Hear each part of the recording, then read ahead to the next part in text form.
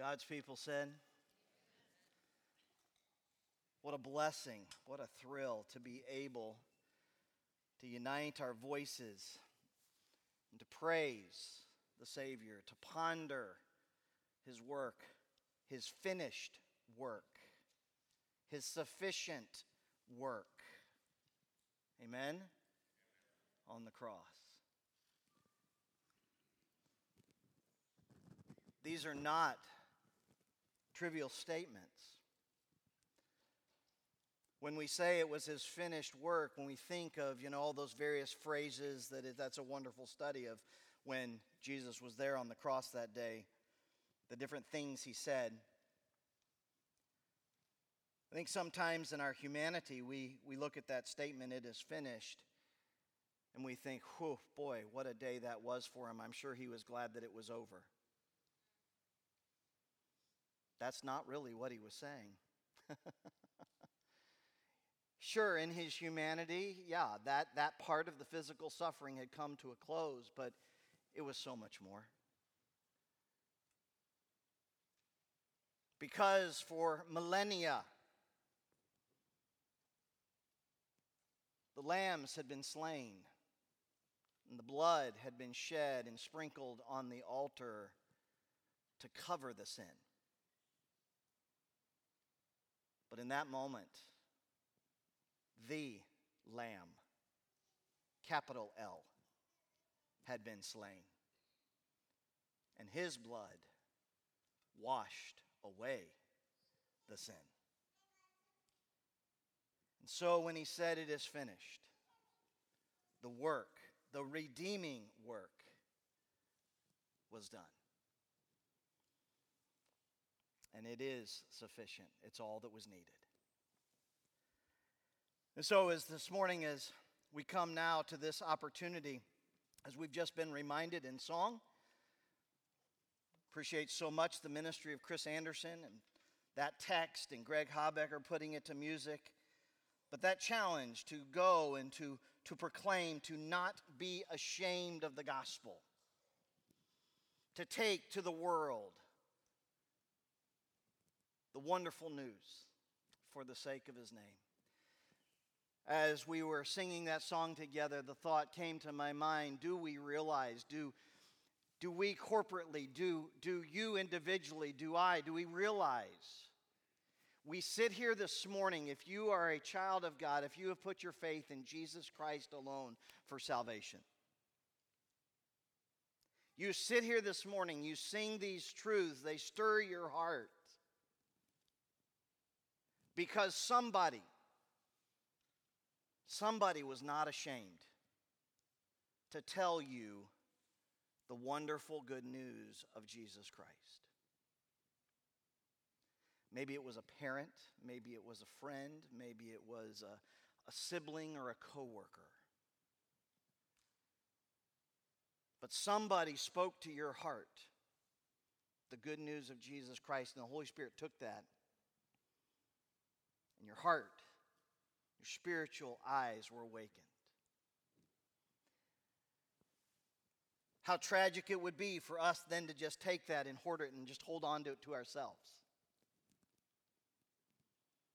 We have an experience in our life that is so wonderful, so awe-inspiring, so magnificent. We want to tell people about it.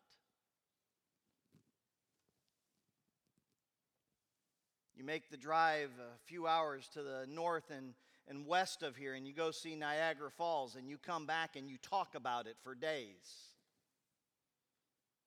Because what else would you do? I mean, it's just unbelievable. Just things like that. And yet we have been entrusted, we possess the greatest story, the greatest news ever told. That is the good news. And I trust that we, like Paul, are being challenged, convicted, exhorted, even inspired to go to the world for the sake of His name. Perfect song to usher us into this next passage that is before us in our study. So I want to invite you to take your Bibles and turn in to Romans chapter 9, just those last few verses. We'll read them. I'll read them aloud for you. You can follow along just down to the very first verse of chapter 1. Romans chapter 9, beginning in verse 30. Paul is continuing this, and he starts with a question. He says, "What shall we say then? That Gentiles who did not pursue righteousness have attained it, that is, a righteousness that is by faith. But that Israel, who pursued a law that would lead to righteousness, did not succeed in reaching that law. Why? Because they did not pursue it by faith, but as if it were based on works. They've stumbled over the stumbling stone, as it is written, 'Behold, I'm laying in Zion a stone of stumbling and a rock of offense, and whoever believes in him will not be put to shame.' Brothers, my heart's desire and prayer to God for them is that they may be saved." Paul writes here of the greatest desire, the most earnest prayer that is in his heart, his mind, his soul. What is it in your life that is your greatest desire? The thing you long for. Now, I know we're in church, so we're all supposed to be real spiritual about that, right? But this is a great opportunity. This one sentence here, this one statement here is a tremendous opportunity for us to really let the light of God's word shine into our dark hearts and to reveal to us, hey, yeah, time for a checkup. What really is your big desire? What is that thing that you are just begging God for?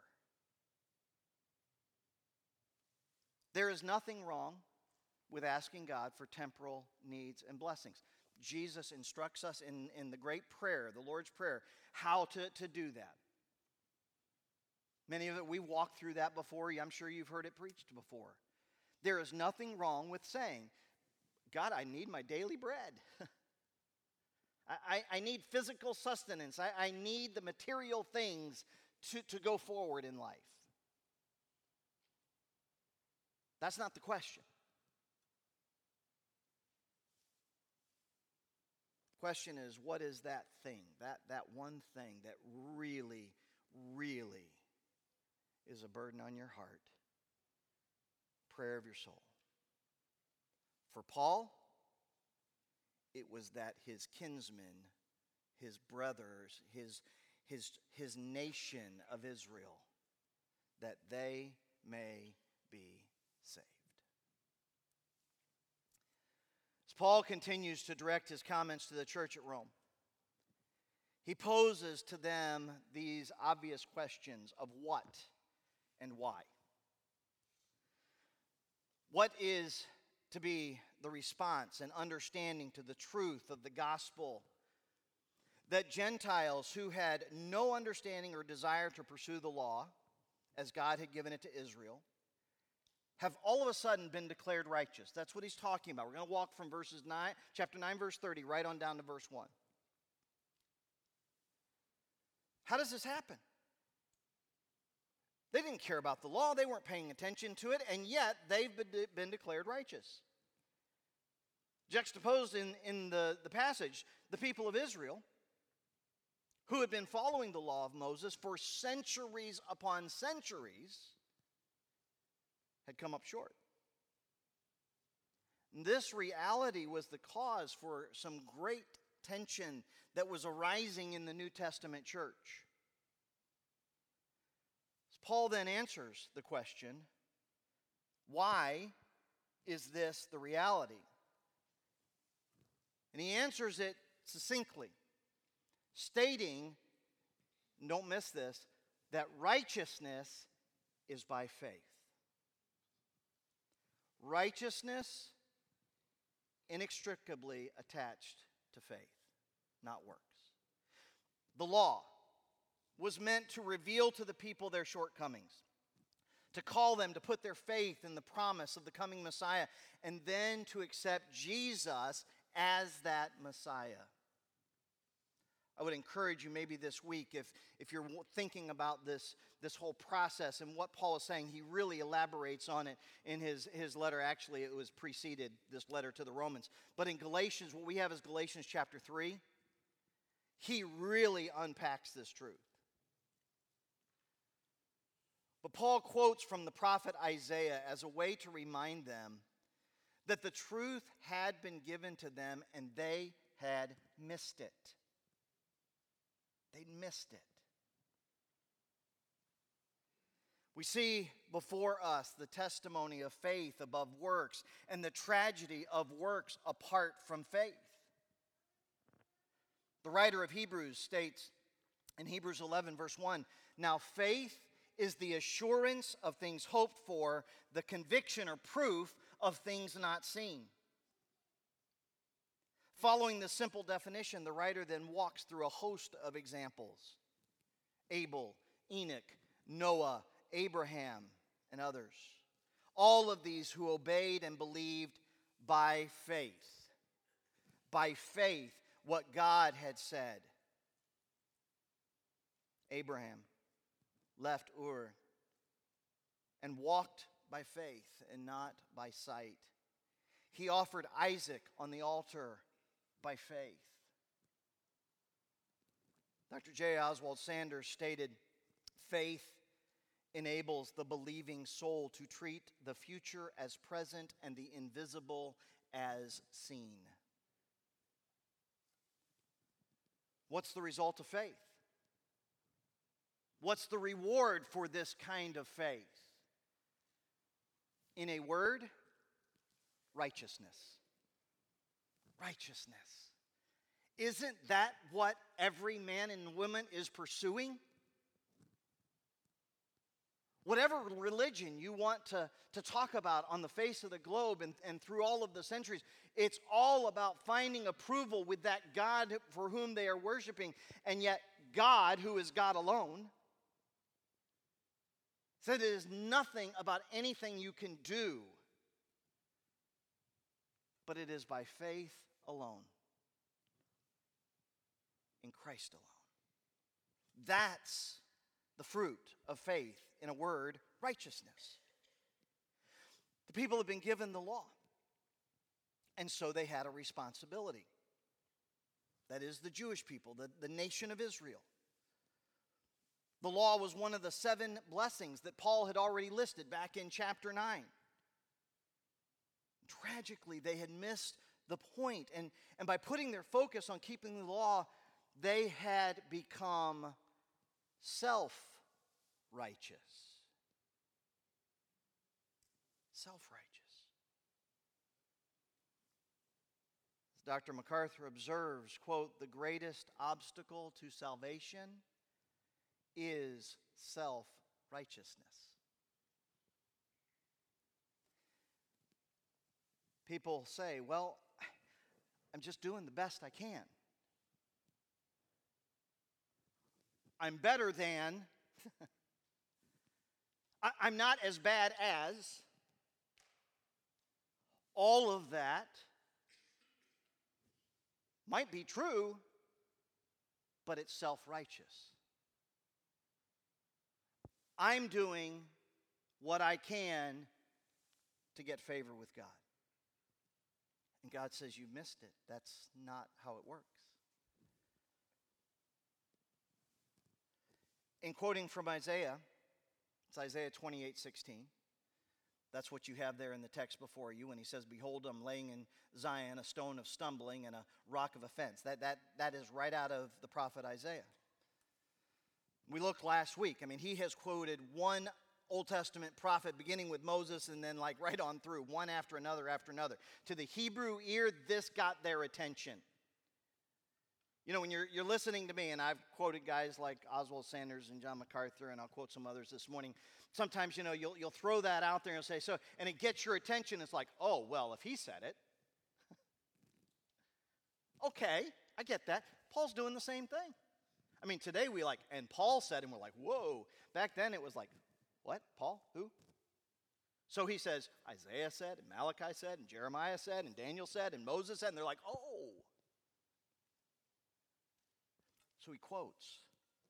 And of course, it's even more than that because it is the Scriptures. But in doing it, Paul highlights that Jesus was in fact the stumbling stone. What he did, what he said, didn't make sense. Paul writes this as well to the church at Corinth. In 1 Corinthians chapter 1, he says, "But we preach Christ crucified, a stumbling block to the Jews." The human mind, it just doesn't make sense. These doesn't work. The Jews relied upon their birthright instead of the blessing of Messiah. Isn't that what John writes in the very opening sentences of the Gospel of John? He came unto his own, and his own received him not. Talking of Jesus, the Messiah. Paul writes to Titus, "But when the goodness and loving kindness of God, our Savior, appeared, he," talking of Jesus, "saved us, not because of works done by us in righteousness, but according to his own mercy, by the washing of regeneration and renewal of the Holy Spirit, whom he poured out on us richly through Jesus Christ our Savior." Now, lest we miss the point for us today, could it not be said that there are plenty of, and I'm going to use a modifier, professing Christians today that are really putting their confidence in their separatist, righteous works more than saving faith? You see, it's so easy for us to look into the past and throw the rocks at those people. But God has given to us his word, again, as a light, as a mirror, to look into our hearts, to your heart today. Where are you today? Are you trusting in your self-righteousness, or have you put your faith in Jesus Christ alone?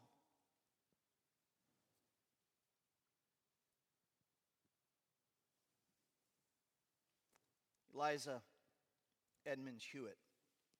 Her pen name was Liddy Edmonds. She was a school teacher and a hymn writer who lived in Philadelphia in the late 19th century.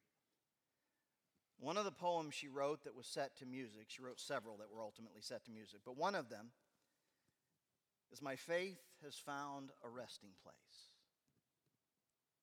The first two stanzas are these: "My faith has found a resting place, not in device nor creed. I trust the ever-living one, his wounds for me shall plead. Enough for me that Jesus saves. This ends my fear and doubt. A sinful soul, I come to him. He'll never cast me out." That's what Paul is imploring his readers to do. And so it begs the question, in what are you trusting today? As we conclude the service in a few minutes, we're going to partake of the elements of the Lord's Supper. The bread represents the body of Jesus, and the juice his blood. We do not do this as a way to obtain righteousness. There is no grace imparted by putting a cracker in your mouth and taking a sip of juice. Jesus answered that question when he instituted it, because he said, "This do in remembrance of him." It is a memorial. And so because of faith, because of what Jesus did on the cross, this physical act reminds us of that. Brings us back very poignantly to those moments, to that event, to that incredible gift of love and self-sacrifice.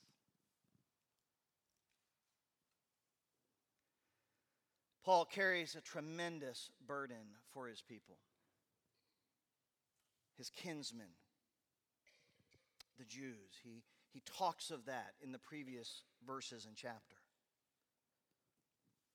Rehearsing these facts and confronting the reader with these truths brings to the surface the exclamation that we see here in chapter 10, verse 1.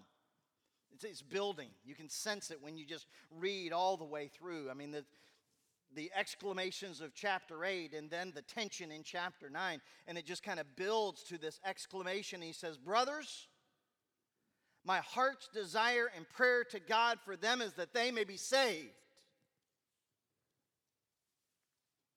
Because they're missing it. They're lost. They're trusting in their works, and it's going to come up short.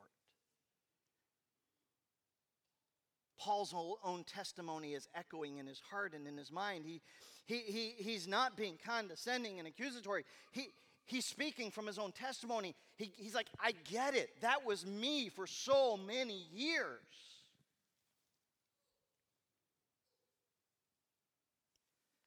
Paul has declared the amazing truth of God's sovereignty, and he's now bringing to light the responsibility that we have in response to that truth. And he returns to the statement that he had made several paragraphs earlier about his burden and his great sorrow back in chapter 9, verses 1, 2, and 3. It was so extreme that he had stated that if it were possible, he would be willing to revoke his own salvation so that his kinsmen, the Jews, would trust Christ. I mean, think about it. But by using the salutation here at the beginning of this sentence in chapter 10, verse 1, brothers, he gets the attention of now his fellow believers in Christ, his fellow Christians. You know, one of the great blessings of the doctrine of the church is that we're a family. That analogy is used often through the New Testament, and Paul employs it here. He drops it right into this conversation. Because another one of the blessings is he's basically inviting, imploring brothers to join me in this prayer. Share this burden with me. Pray this with me. And there's also a ramification to this demonstration of transparency by Paul as he calls these fellow believers, us, to then also examine our own hearts. Not just, okay, great, Paul, you've got a burden, but it also flips around and says, what about you? What is your great burden for the people that you know that have not yet trusted Jesus? I said this wasn't just something Paul talked about. It was evidenced by his practice in ministry. When Paul arrived in a city, he traveled extensively. We know of three specific, what we call missionary journeys. Based out of Antioch, modern-day Turkey, and he would launch out of there and go north and then west and loop back around and then a little further and then ultimately, obviously, in taking the gospel even into Europe. But whenever he arrived in a city, he went to the synagogue first. This is very plainly recorded in Acts, chapters 9, 13, 14, 16. It was proof that the great desire of his heart was for Israelites to turn to Jesus and trust in him instead of the law. The word that Paul uses most often translated good pleasure. That word desire, my heart's desire, it's most often translated in Scripture, good pleasure, whether referring to the heart of God or to man. The implication being that for Paul, the thing that would bring him the greatest happiness, the most satisfaction, the truest joy, would be for Jews to be saved by accepting that, yes, in fact, Jesus was the Messiah. What would bring you the most joy? What makes you the happiest? Renee and I became grandparents 5 years ago, and immediately we figured out and realized what all the fuss was about. Lord willing, we'll see Lily and Georgia this Friday, and Robert and Katie, but, there isn't much that makes us happier than being with them. Katie took the girls to a little pumpkin festival or fall festival thing yesterday, and sent us some pictures, and some of you probably saw them on social media. But what makes you happier than that? There's nothing wrong with gleaning joy and happiness from any of the good things given to us by a wonderful, merciful, gracious God. But as believers, as ambassadors for Christ, as we were reminded in the scripture reading earlier, as those entrusted with the spread of the gospel of Jesus, do we really desire to see people saved? Included with Paul's statement of desire is also a very humble statement of dependence upon God to see the desire fulfilled. If he could make them believe, he would. If he could do it for them, he would. If he could trade his salvation for theirs, he would do it. But that's not possible. And so he prays. He prays earnestly and faithfully and continually. The prayers of Paul for the early churches are recorded throughout the New Testament. Prayer is our admission that we need God's help. It's our confession that we're unable to accomplish the task on our own. Despite his education, his knowledge, his eloquence, his intelligence, he couldn't convince the Jews to accept Jesus as Savior without the help of God. And my friends, neither can you. I dare say if we had the time, we could go from person to person, and there would be at least one person, whether by name or description, that you would say, I am burdened for them to be saved. But you can't talk them into it. You can't convince them. That is a Holy Spirit work. We present the truth. We present the gospel. We can do it in a very convincing fashion. But if all they have done is accepted our argument, they're going to come up short.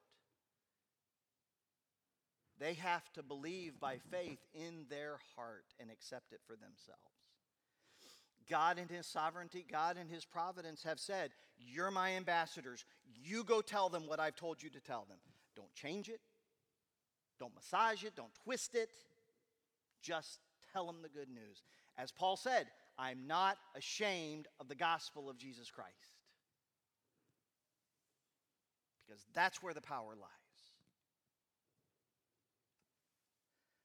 There are many, many wonderful quotes about prayer, but I just want to share quickly three that are my favorites, have been for many years. One from John Wesley, 18th century, one from D.L. Moody, 19th century, and then one from Oswald Chambers, early 20th century. Wesley said, quote, I'm persuaded that God does everything by prayer and nothing without it. D.L. Moody, who God used in an amazing way to literally shake two continents with the gospel in the 19th century, he said this, quote, every work of God can be traced to some kneeling form. A quote that I came across some years ago by Oswald Chambers, again, early 20th century, he made this observation, quote, prayer does not prepare us for the greater work. Prayer is the greater work. You see, Paul understood this centuries before any of these men put it in such relatable phrases when he says, my heart's desire and prayer. Because he understood that was key, prayer. Unless we get too pious and become disobedient, Paul's going to remind us that we also have a responsibility to preach the good news. That's coming up in verse 15, and we'll get there in a few weeks. So it's not just that we have a desire and pray about it. There's also to be a doing. The truth remains, though, that the preaching of the gospel must be bathed in prayers for the reception of the gospel.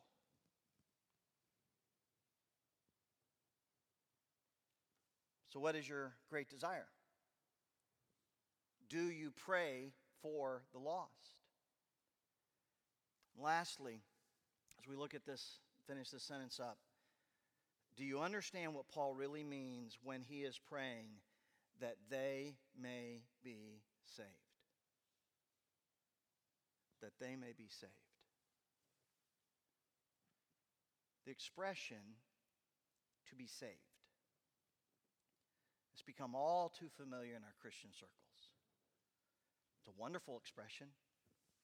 It is really, quite frankly, a very picturesque expression. It's one that ought to conjure up all kinds of beautiful thoughts and pictures in our mind. But we would do well to remember what is really being stated here by Paul in this context with that word. Soter, to be saved, to be rescued. To be saved from what?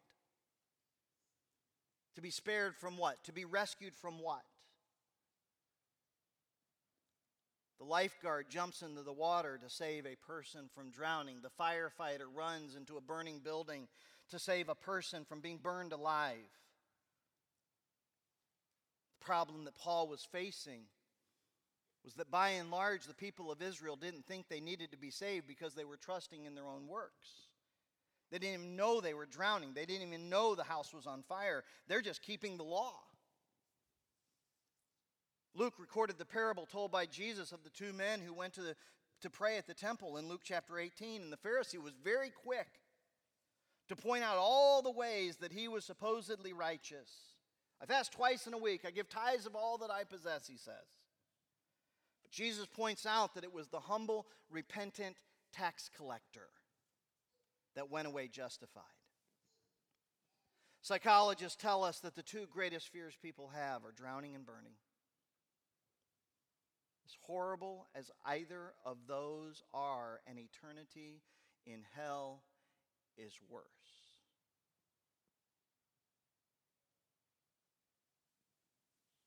All four gospel writers record the preaching of Jesus regarding hell. It's a place of eternal weeping, of fire, of darkness, of torment. It is from this that people can be saved. It is what Paul is saying when he says, and I'm praying that they may be saved. It is from this that people must be saved. Salvation is not through the keeping of the law. No, salvation is through Christ alone. A few years ago, I had the privilege of participating in a unique tour of the campus down at Yale. Yale is, I think, the third oldest institution of higher education in the country, colonies. It was founded in 1701, actually in Saybrook. It did not move to New Haven until 1716. It's very interesting. If you look even on their own website, they kind of have a timeline. So 1701 founded in Saybrook, 1716 they moved to New Haven, 1757, this is on yale.edu, by the way. The first church within a college in America is founded at Yale, and during Yale's first 2 centuries, Yale graduates influenced the spread of Christianity by serving as missionaries throughout the world. That's on their website right now. The tour that I took was led by an evangelical chaplain who had studied extensively the spiritual revivals that had occurred within the student body through the years, and there were some pretty significant ones. The last significant one was right at now 100 years ago. 100 years ago. It followed the death of one of its graduates, a young man by the name of Will Borden. Some of you know that name and that story. The conclusion of the tour had us gathered around a bronze memorial to Borden in the lobby of Dwight Hall. It's still there today. Tragically, a lot of students go in and out of Dwight Hall every day. They have no earthly idea who that guy is and what that memorial's about. The biography, Borden of Yale, by Geraldine Taylor, should be read, quite frankly, by every Christian. If you've never read it, get it off Amazon. It will stir you. The following summary record of his short life is truly amazing, and I bring this to light because this takes what we have from first century, brings it into 20th century, brings it into relevance today. This isn't just preacher talk. This isn't just what the apostles did. This is what we are called to do as well.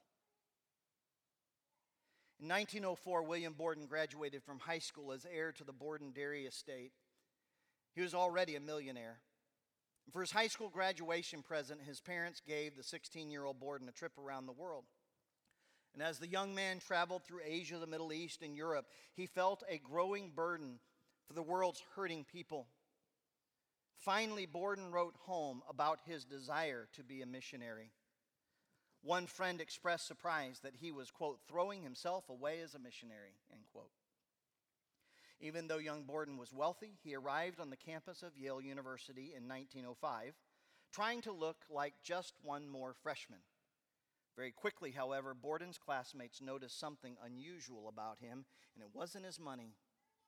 One of them wrote, "He came to college far ahead spiritually of any of us. He had already given his heart in full surrender to Christ, and he had really done it. We who were his classmates learned to lean on him and find in him a strength that was solid as a rock just because of this settled purpose and consecration." During his college years, he made one entry in his personal journal that defined what his classmates were seeing in him, and that entry said simply, quote, "Say no to self and yes to Jesus every time," end quote. During his first semester at Yale, Borden started something that would transform campus life. One of his friends described how it happened. It was well on in the first term when Bill and I began to pray together in the morning before breakfast. I cannot say positively whose suggestion it was, but I feel sure it must have originated with Bill. We had been meeting only a short time when a third student joined us, and soon after a fourth.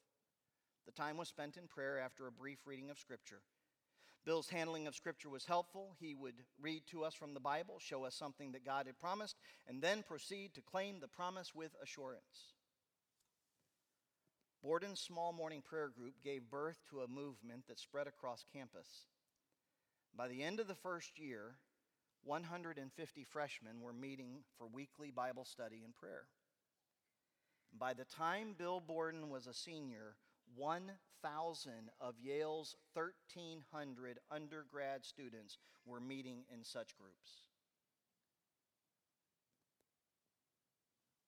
Borden made his habit to seek out the most incorrigible students and try to bring them to salvation. One record states in his sophomore year, we organized Bible study groups and divided up the class of 300 or more, each man interested taking a certain number, so that all might, if possible, be reached. A burden, a heart's desire. The names were gone over one by one, and the question asked, who will take this person? When it came to someone thought to be a really hard proposition, there would be an ominous pause. Nobody wanted the responsibility. Then Bill's voice would be heard, put him down to me. Borden's outreach ministry was not confined to the Yale campus. He cared about widows and orphans and cripples. He rescued drunks from the streets of New Haven. To rehabilitate them, he founded the Yale Hope Mission. One of his friends wrote that he might often be found in the lower parts of the city at night on the street, in a cheap lodging house or some restaurant to which he had taken a poor hungry fellow to feed him, seeking to lead men to Christ.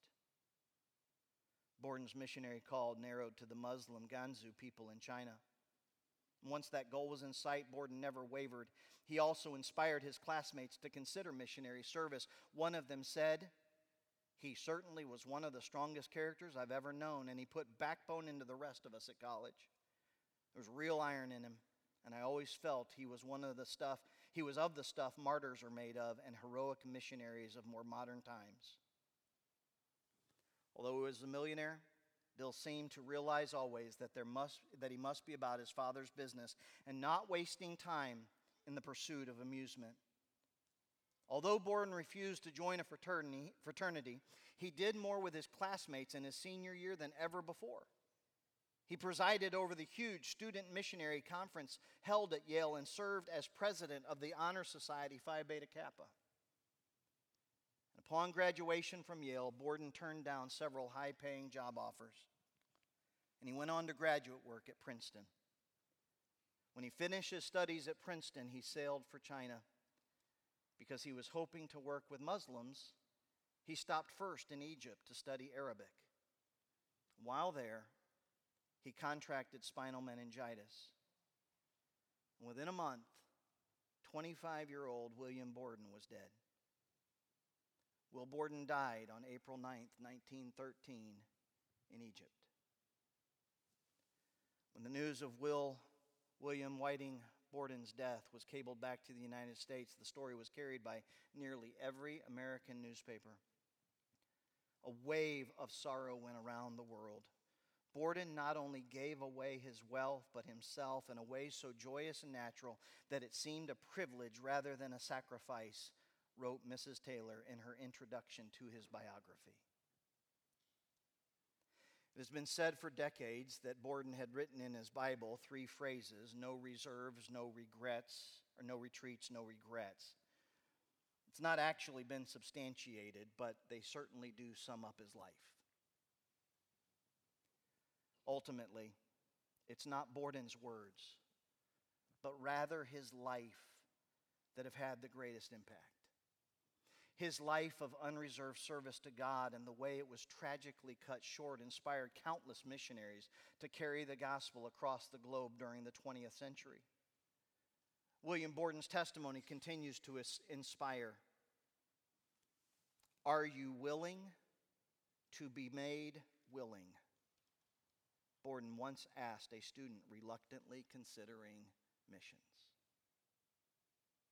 You see, Borden's heart desire and prayer was to see people come to Jesus, to be saved. So how great is your heart's desire? How earnest is your prayer? Mine. Jesus instituted the practice of what we now call the Lord's Supper so the disciples would never forget what he did for them.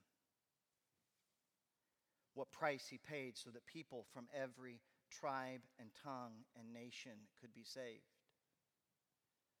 Paul's great desire was to see people saved.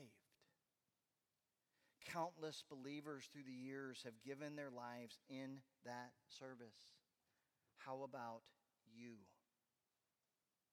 How about me? How about us? What is the desire of your heart? The prayer of your soul? As the music plays in just a moment, I want to invite you to bow your head, your heart. And as we prepare to receive these elements, to pray quietly in your heart, that God would give you this burden, that God would answer that prayer, that he would use you to see people saved. As the music finishes, I'll come and close our time in prayer and we'll observe the Lord's Supper.